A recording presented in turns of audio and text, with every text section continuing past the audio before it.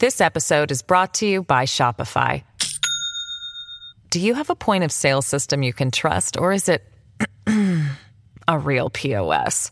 You need Shopify for retail. From accepting payments to managing inventory, Shopify POS has everything you need to sell in person. Go to shopify.com/system, all lowercase, to take your retail business to the next level today. That's shopify.com/system. Welcome to the New Books Network. Hello, everyone. Welcome to this episode of New Books in Political Science. I'm your host, Joe Renoir. My guest today is Dr. Matthew Lacombe. We'll discuss his new book, which is titled Firepower: How the NRA Turned Gun Owners into a Political Force, published by Princeton University Press in 2021. Dr. Matthew Lacombe is Assistant Professor of Political Science at Barnard College of Columbia University. In addition to Firepower, he's the co-author of Billionaires and Stealth Politics, a book that details the political preferences and behavior of U.S. billionaires. Dr. Lacombe, thank you for joining us. Thanks so much for having me, Joe. It's great to be on. Am I saying your name correctly? You are, yes. Great, great. Yeah. Great. Before we get to your new book, tell us a bit about your background, your interests, and why you took on this subject. Yeah. So this book was a sort of product of my dissertation project, which I wrote when I was a grad student at Northwestern. And the motivation for the book, I'm often asked, if I have a background or sort of substantive personal interest in firearms. And I wish that, I could have had a really compelling preface to the book explaining my personal connection to the topic. But alas, I don't have that. My interests are really in understanding the sort of multifaceted and sort of difficult to pinpoint nature of political power, specifically as it pertains, in this case, to organized groups, and to their relationships with political parties. And so I started thinking through that topic in a sort of broader way. I started sort of brainstorming cases that I think could, be fruitful ones through which to develop some new insights about interest group power. And although there's some compelling work on gun politics and the NRA, no doubt, I was somewhat surprised to see that, this book had not yet been written. And it seemed to me that the NRA would be a really useful case, potentially through which to learn some new things about interest group power, both because it's the sort of group that, at least until the past couple of years, I think many people would identify as one of the sort of first groups that comes to mind if they were asked to think of a powerful interest group. And then also, second, its power, I think, doesn't, in my view, fit particularly well with a sort of prevailing wisdom about the sorts of things that lead to groups being influential. And so that sort of combination of being seemingly influential but not really neatly fitting into existing stuff on the topic made it, an attractive case. And then, of course, that's not to mention that it's one that in the U.S. has, I think we could agree, unfortunate, relevance time and time again because of the state of gun violence in the country. So that's how I ended up. That's how I ended up on this topic, and it's been an interesting journey. Well, it's a subject that elicits strong emotions among the people I would call, for simplicity's sake, the gun rights crowd and the gun control crowd, and really everyone in between. We could compare it with a subject like abortion or immigration. These elicit very strong emotions. So how does one approach this as a researcher? This is the dreaded research question that scholars either want to handle or they don't. But I mean this in a layperson's sense of how does one maintain a balance? Because I think you really do quite well in this book. This is not a book of advocacy as I read it. It's a book about here's what the NRA is doing. Here is how they're influencing the political process. It's all above board. And just talk a little bit about how does one approach this as a researcher and be as balanced as one can. Yeah. So, I appreciate that it comes through that way, and I'm happy to hear that. I'd say It is interesting because often, if I'm at a cocktail party or, more recently a Zoom cocktail party, Zoom happy hour, I'll get questions when folks hear that I wrote this book saying, "Oh, is it for or against the NRA?" Which I think just sort of speaks to the sort of predominant outlook that a lot of that sort of shapes our political discourse today, which is that a book on a topic like this must be for or against. And I'm not so much interested in whether, I mean, I am on a personal level, but from a scholarly angle, I'm more so interested in understanding how the NRA does what it does and how it's developed that ability historically, than I am about whether its advocacy is good or bad, or whether the NRA is good or bad, or even more fundamentally whether gun control is good or bad. And I of course have opinions, and it's been certainly hard at times to not engage in more advocacy. And when asked, I don't hide my views, but I didn't think that they needed to come through in the book itself for me to really accomplish what I wanted to accomplish, which again was sort of unpacking how the NRA has been able to sort of build and exercise influence over gun policy over time. And so that involved, for one thing, the use of systematic data. So I'm sure, we'll get into the methods I used a bit. But I think the book includes some sort of rich discussion, in my view, of the sorts of appeals that gun rights advocates make, but it also analyzes the appeals that the NRA has made, over the course of the 20th and into the 21st century, in a systematic fashion where researcher bias, can't easily creep in because of the sort of nature of the methods I used. So I think that helped, going from the data and then trying to explain what I see in the data, rather than the other way around. And then trying to also sort of check myself and probably be extra safe, to think, am I making a claim that seems uncharitable in a particular case? Am I making this claim in a provocative way, or am I trying to frame it in a way that I think is most defensible and that would be hard for anyone reading the evidence I provide to really disagree with? Yeah. It's a fair take. I think it's something that's a challenge to any researcher. It's a question I think you would have to face at the outset. You'd say, well, am I writing an argument? Am I taking a position, or am I seeing, as you've suggested, where the data take me? And we can get to more of that in a moment. But I wonder if you could just take us back a bit. The NRA that we see today is a politically very savvy organization. It has a membership roll that it says, I believe, is around 5 million, but it's one that I would say punches above its weight. Before we get to what it actually does today and how it builds up an identity among its members, how it lobbies, and so on, talk a bit about the NRA of a century ago. And your study begins really, I'd say, around the 1930s and 40s. The NRA of a century ago was connected in some ways to the U.S. government, interested in more traditional things, rifle practice and marksmanship. Take us through a little bit of that timeline of how it becomes a different kind of organization. Sure. So I break the NRA's history into two major phases. The first I describe, quoting an NRA official, as the NRA's quasi-governmental phase. And then the second phase, which started in the late 1970s, I describe as its partisan phase.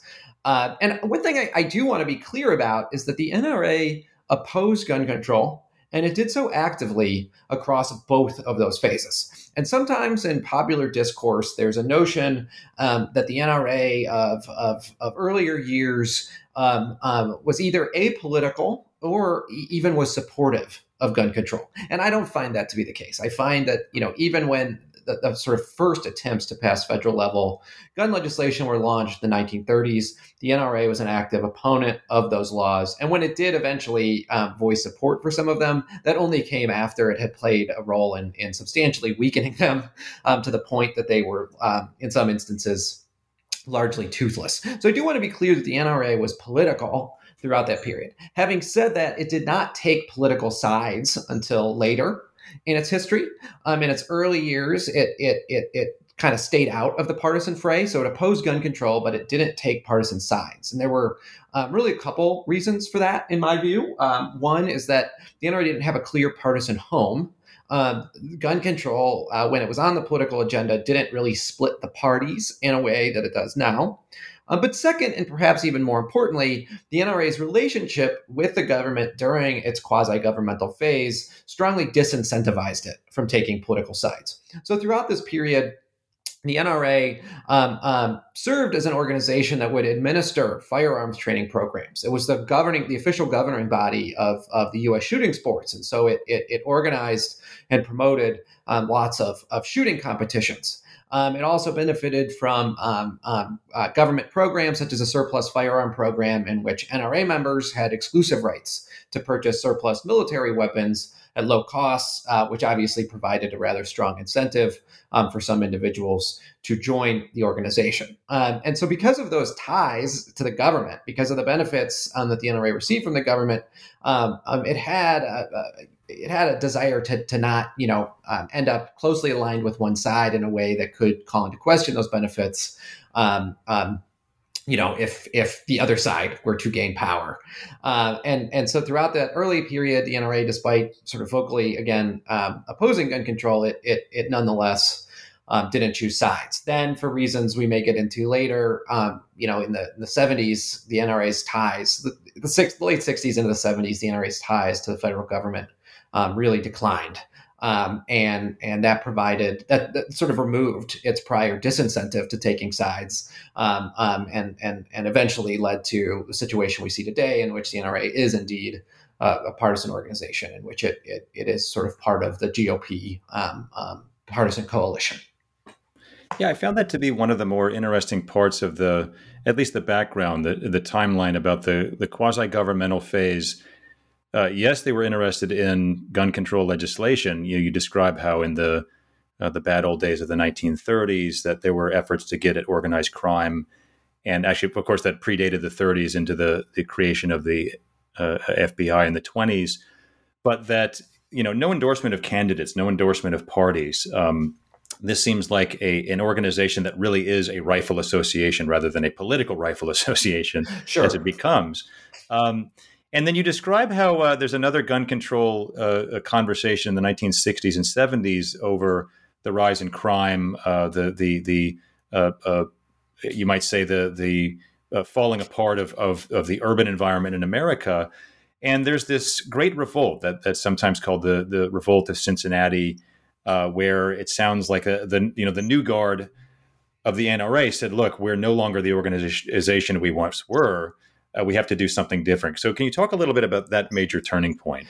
Yeah. So the Revolt at Cincinnati is this fascinating and truly dramatic moment in NRA history, in which control of the organization was seized from a group of pre-existing leaders, often described as the Old Guard, by a group of so-called New Guard leaders, who were lower level officials within the organization, who took advantage of loopholes in organizational bylaws to sort of seize control of the organization at Cincinnati in a sort of organizational coup d'etat.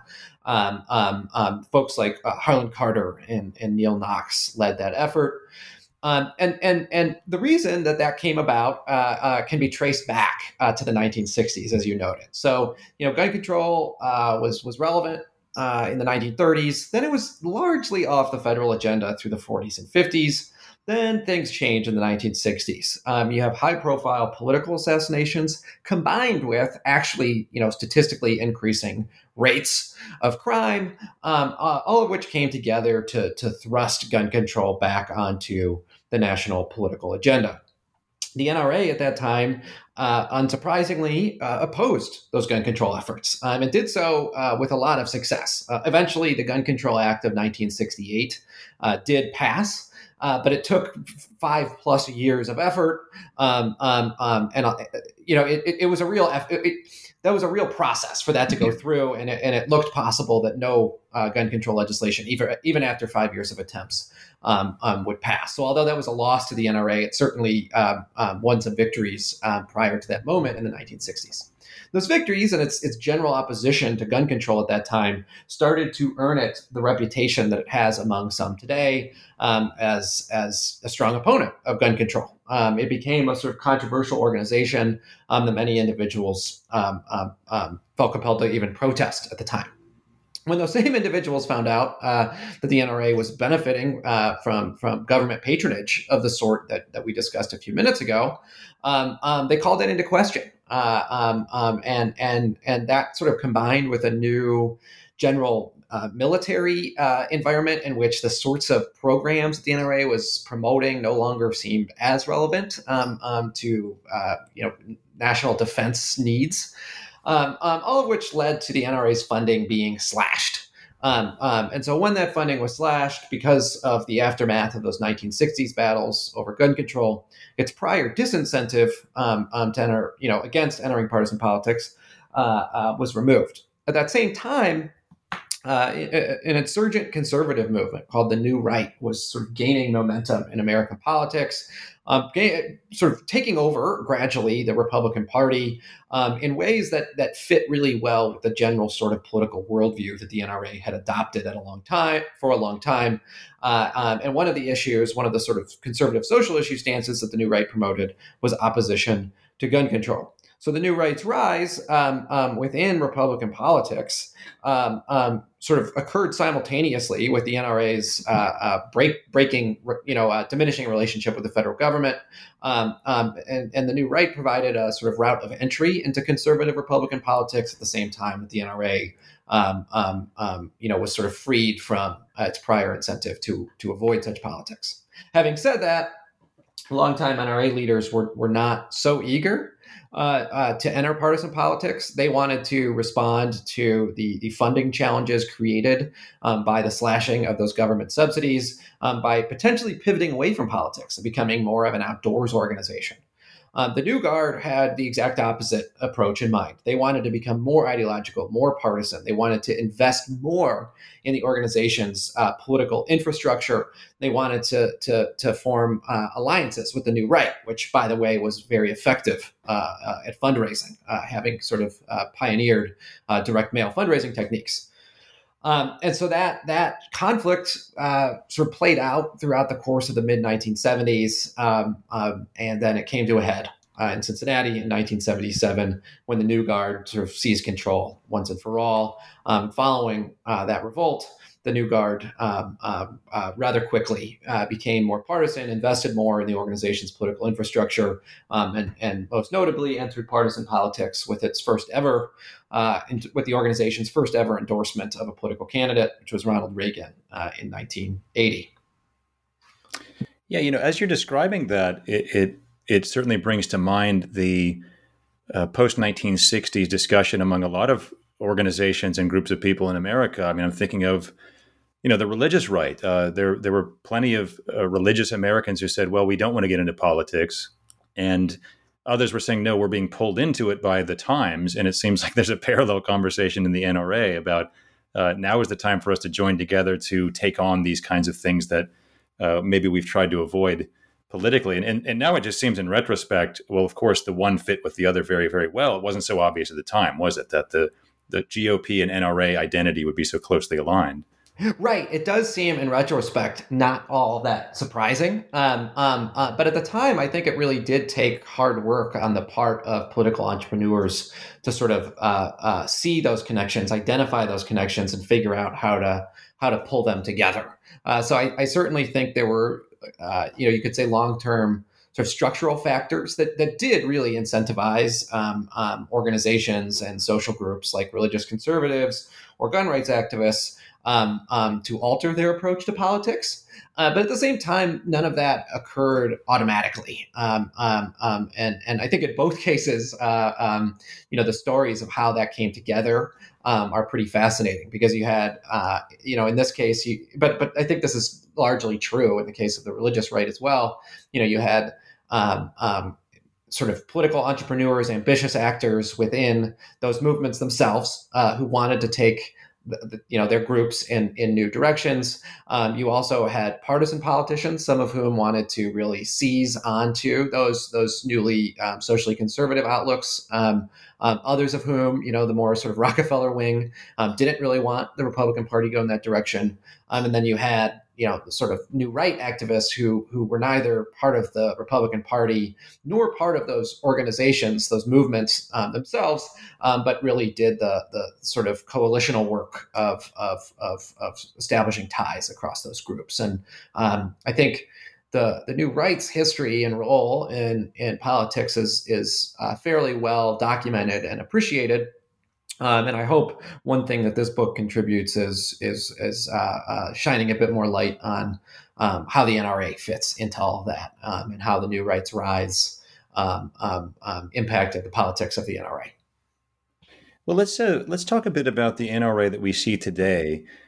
I think of the NRA as a politically powerful, but I think you show very clearly in this book that it's not maybe for the reasons that I might think. I think those of us who look at interest group politics or lobbying as armchair observers, we think, oh, well, it just matters how many financial resources an organization has, how much money are they dispensing around the political process.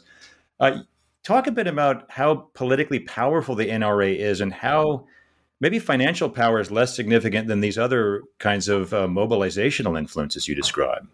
Yeah, so I think there's a prevailing view, certainly in public discourse, but also to a pretty great extent, and justifiably so, to be clear, within the academic literature, suggesting that by and large, financial resources are key to group influence. Now, and that doesn't always mean, for example, that there's sort of quid pro quo stuff going on where organizations are buying off politicians. But there's a sort of general sentiment that those with the most financial resources are going to find ways to translate them into political power. And what I find is that the NRAs, and that in popular discourse, that is certainly often applied to the NRA.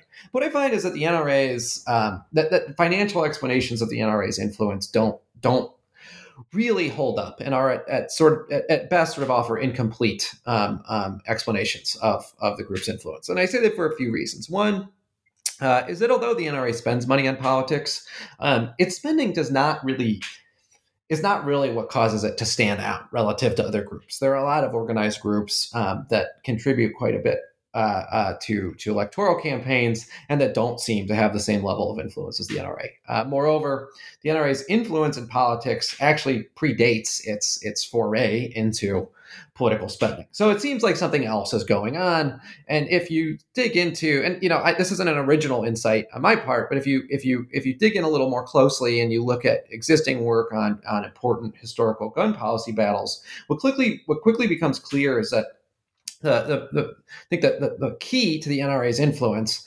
is actually that its members, that its supporters, mass level gun rights supporters, are incredibly politically engaged, incredibly politically dedicated.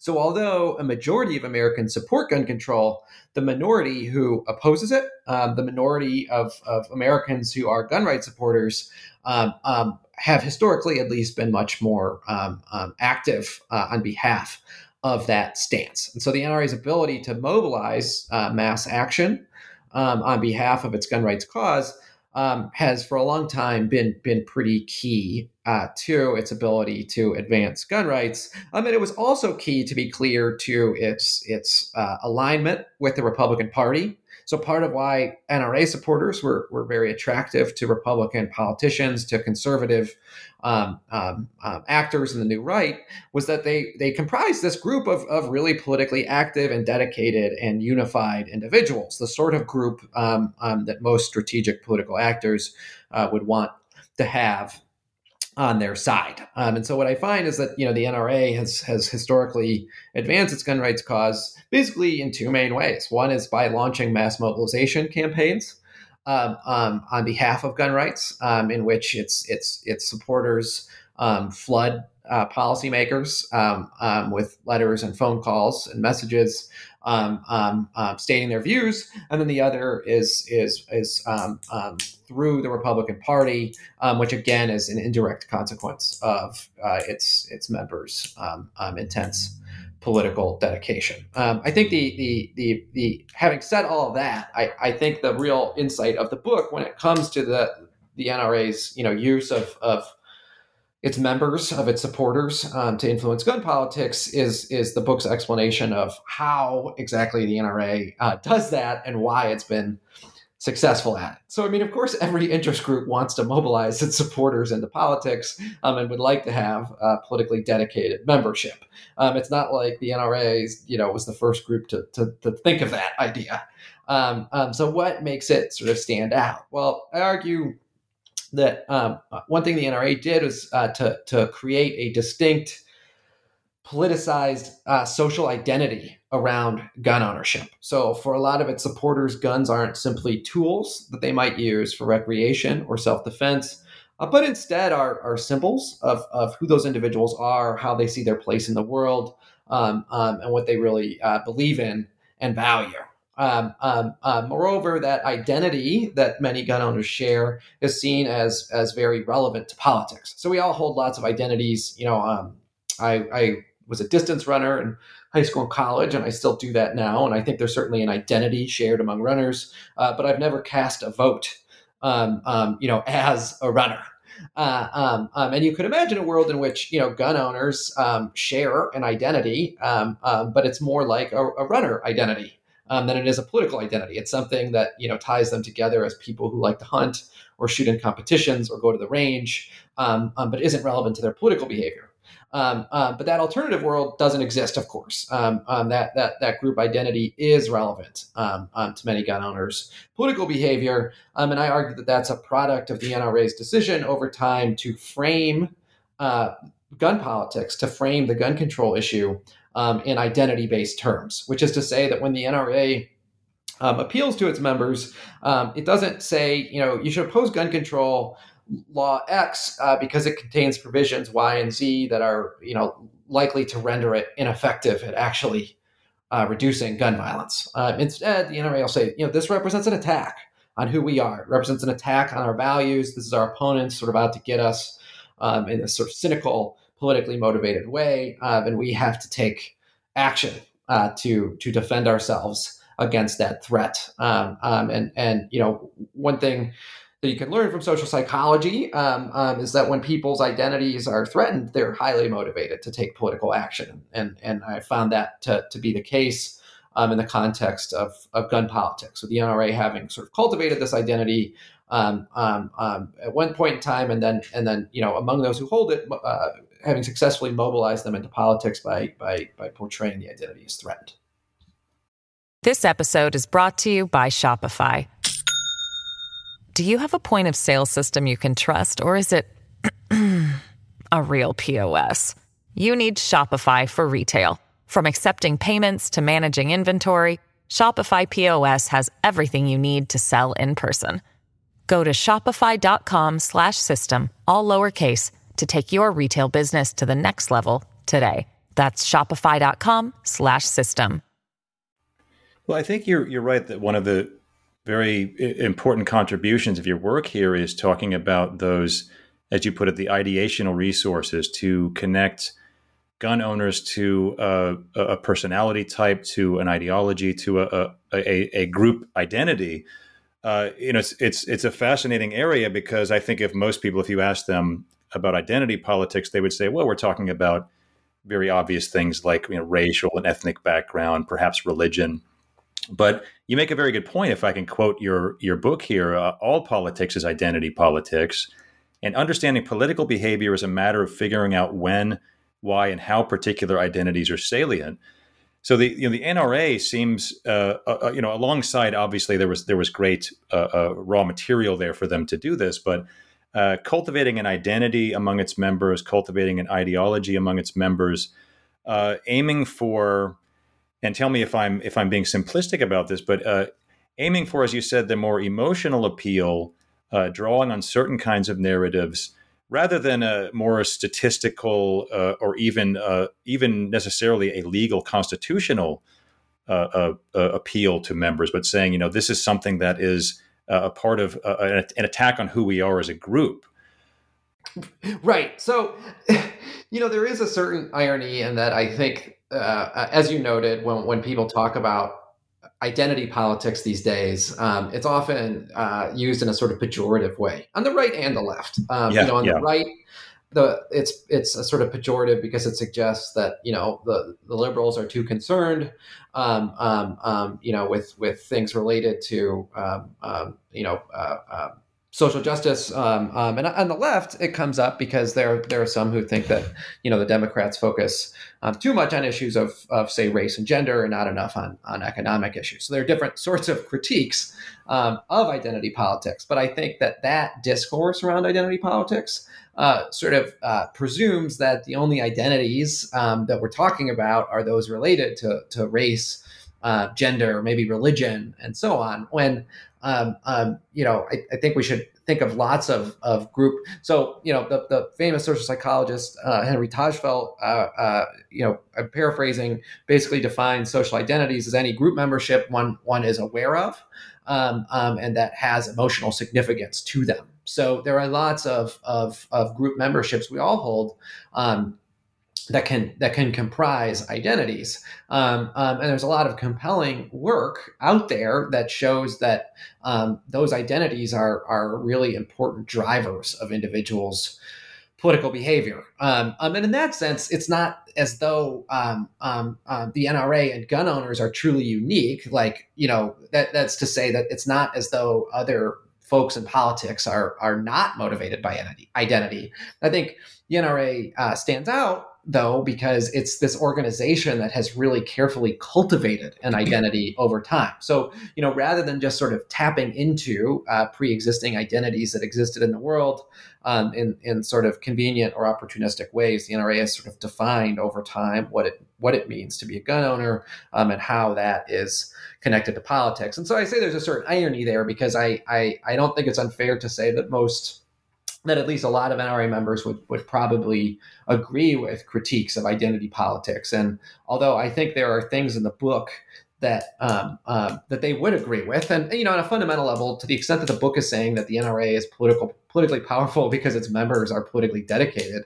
I think that that's actually a flattering point. But I could see some pushback on the notion that actually it's because of this identity rather than some higher-minded sense of rationality. And I'm not saying that identity and rationality are necessarily in conflict, but I am saying that when you look at the NRA's appeals over time, they're not really focused on statistical evidence. They're focused on threat. They're focused on building perceptions of threat in ways that motivate people to act, and it comes through pretty clearly when you analyze those appeals over time. Yeah, the mobilization and the cultivation, very effective cultivation of gun owners' identity. This goes a long ways toward answering the question or the point you raised earlier about how there's a bit of a discrepancy here between, it seems, especially in the 2010s.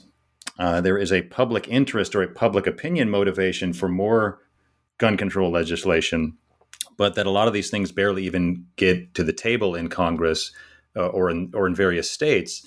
So despite so many high-profile mass shootings and a, let's call it 51% or greater public desire for gun control, a highly motivated, very let's say emotionally connected group of people has had a certain impact. And I just thought, I don't know if there was a particular case you wanted to bring up. I mean, you highlight a lot of these, everything from the Firearm Owners Protection Act of 1986, the assault weapons ban. The older ones among us remember this in the 90s. And these more recent efforts. Does one stick out to you as a story worth telling about how the NRA, its supporters, and perhaps through various methods of persuasion have basically either kept the status quo intact or have even in some cases winnowed away at some of the state laws you mentioned to make gun control, in fact, actually less stringent. Does anything stick out to you as a story worth telling? So I think one story worth telling relates actually to the aftermath of the passage of the Brady Bill and the assault weapons ban in the 1990s. So by the 90s, and I think that both the passage of those pieces of legislation and their aftermath really speak to contemporary gun politics. So on the one hand, the fact that the Brady Bill and the assault weapons ban passed in the early 90s shows a clear downside of the NRA's alignment with the Republican Party. Because Democrats had unified control of government at that point in time, and the NRA had become aligned with the Republican Party, that meant that gun legislation was probably more likely to pass then than it had been basically since the Gun Control Act of 1968 had passed. Having said that, the aftermath of those laws, I think, speak to the NRA's power in two different ways. So one way is that the organization's reputation has often preceded itself in recent years in ways that have discouraged policymakers from pursuing gun control at all. So the 1994 midterms, which were the first elections held after the Brady Bill and assault weapons bans passed, were pretty devastating for Democrats. Democrats really suffered in those elections.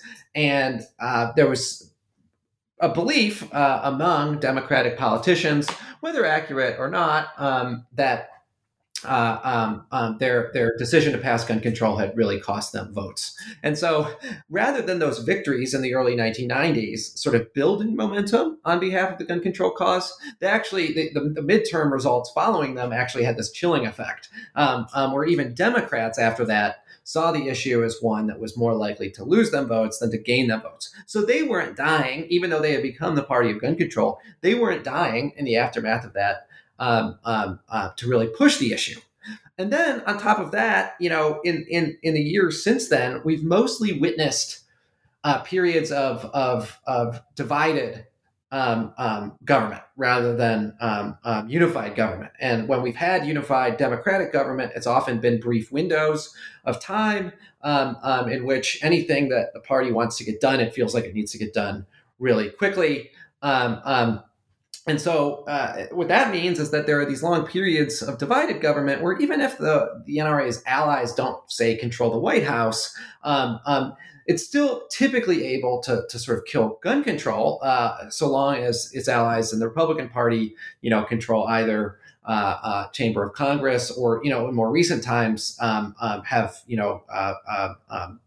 at least have 40, enough senators in enough senators to filibuster pieces of legislation. And so it's the situation in which following those 1990s laws, anytime Republicans had some power, it would be really hard to pass federal level gun control. And the times in which Democrats had unified control of government, they weren't dying to make gun control one of their very top priorities. On that last point, I'll say that I do think things are changing. I'm not, I don't think we're going to see federal level gun legislation passed super soon, but I do think that issue is higher on the list of the Democrats' priorities now than it has been in a really long time. And I think that that's mostly a product of the efforts of gun control activists who have really gained momentum over the past 10 years or so. Well, you raise a good point about how whether or not we want to give or imagine that the NRA has, maybe the kind of veto power that I think some people imagine it having. They're operating within a political system that is itself, as we all know, in the last decade or so, dominated or defined by gridlock, by polarization. The parties have moved further apart. And it seems to me, and we're getting near the end with our last few questions here, but it seems to me that in this evolution, the polarization has paralleled how the Republican Party and the NRA have grown closer, at least in the case of Donald Trump. And I think I'd be remiss not to ask you to talk about this. Donald Trump, very loud and proud representative of NRA interests, going to speak to them at their gatherings. Can you talk a bit about the close ties between Trump and the NRA? And do you think that even if Trump himself is no longer, again, in politics, that Trumpism can harness this and that close connection remains for the years to come. Yeah, so I'm glad you brought that up, because I think the NRA's close ties with Donald Trump, which were deeper than the NRA's sort of standard ties with Republican policymakers, really demonstrate the power of the sort of worldview and identity that the NRA had cultivated around guns. Because Donald Trump was not, in my opinion, an obvious ally for the NRA. He had previously stated support for gun control, and as a sort of New York City billionaire, does not exactly personify the image around which the NRA is built around gun ownership.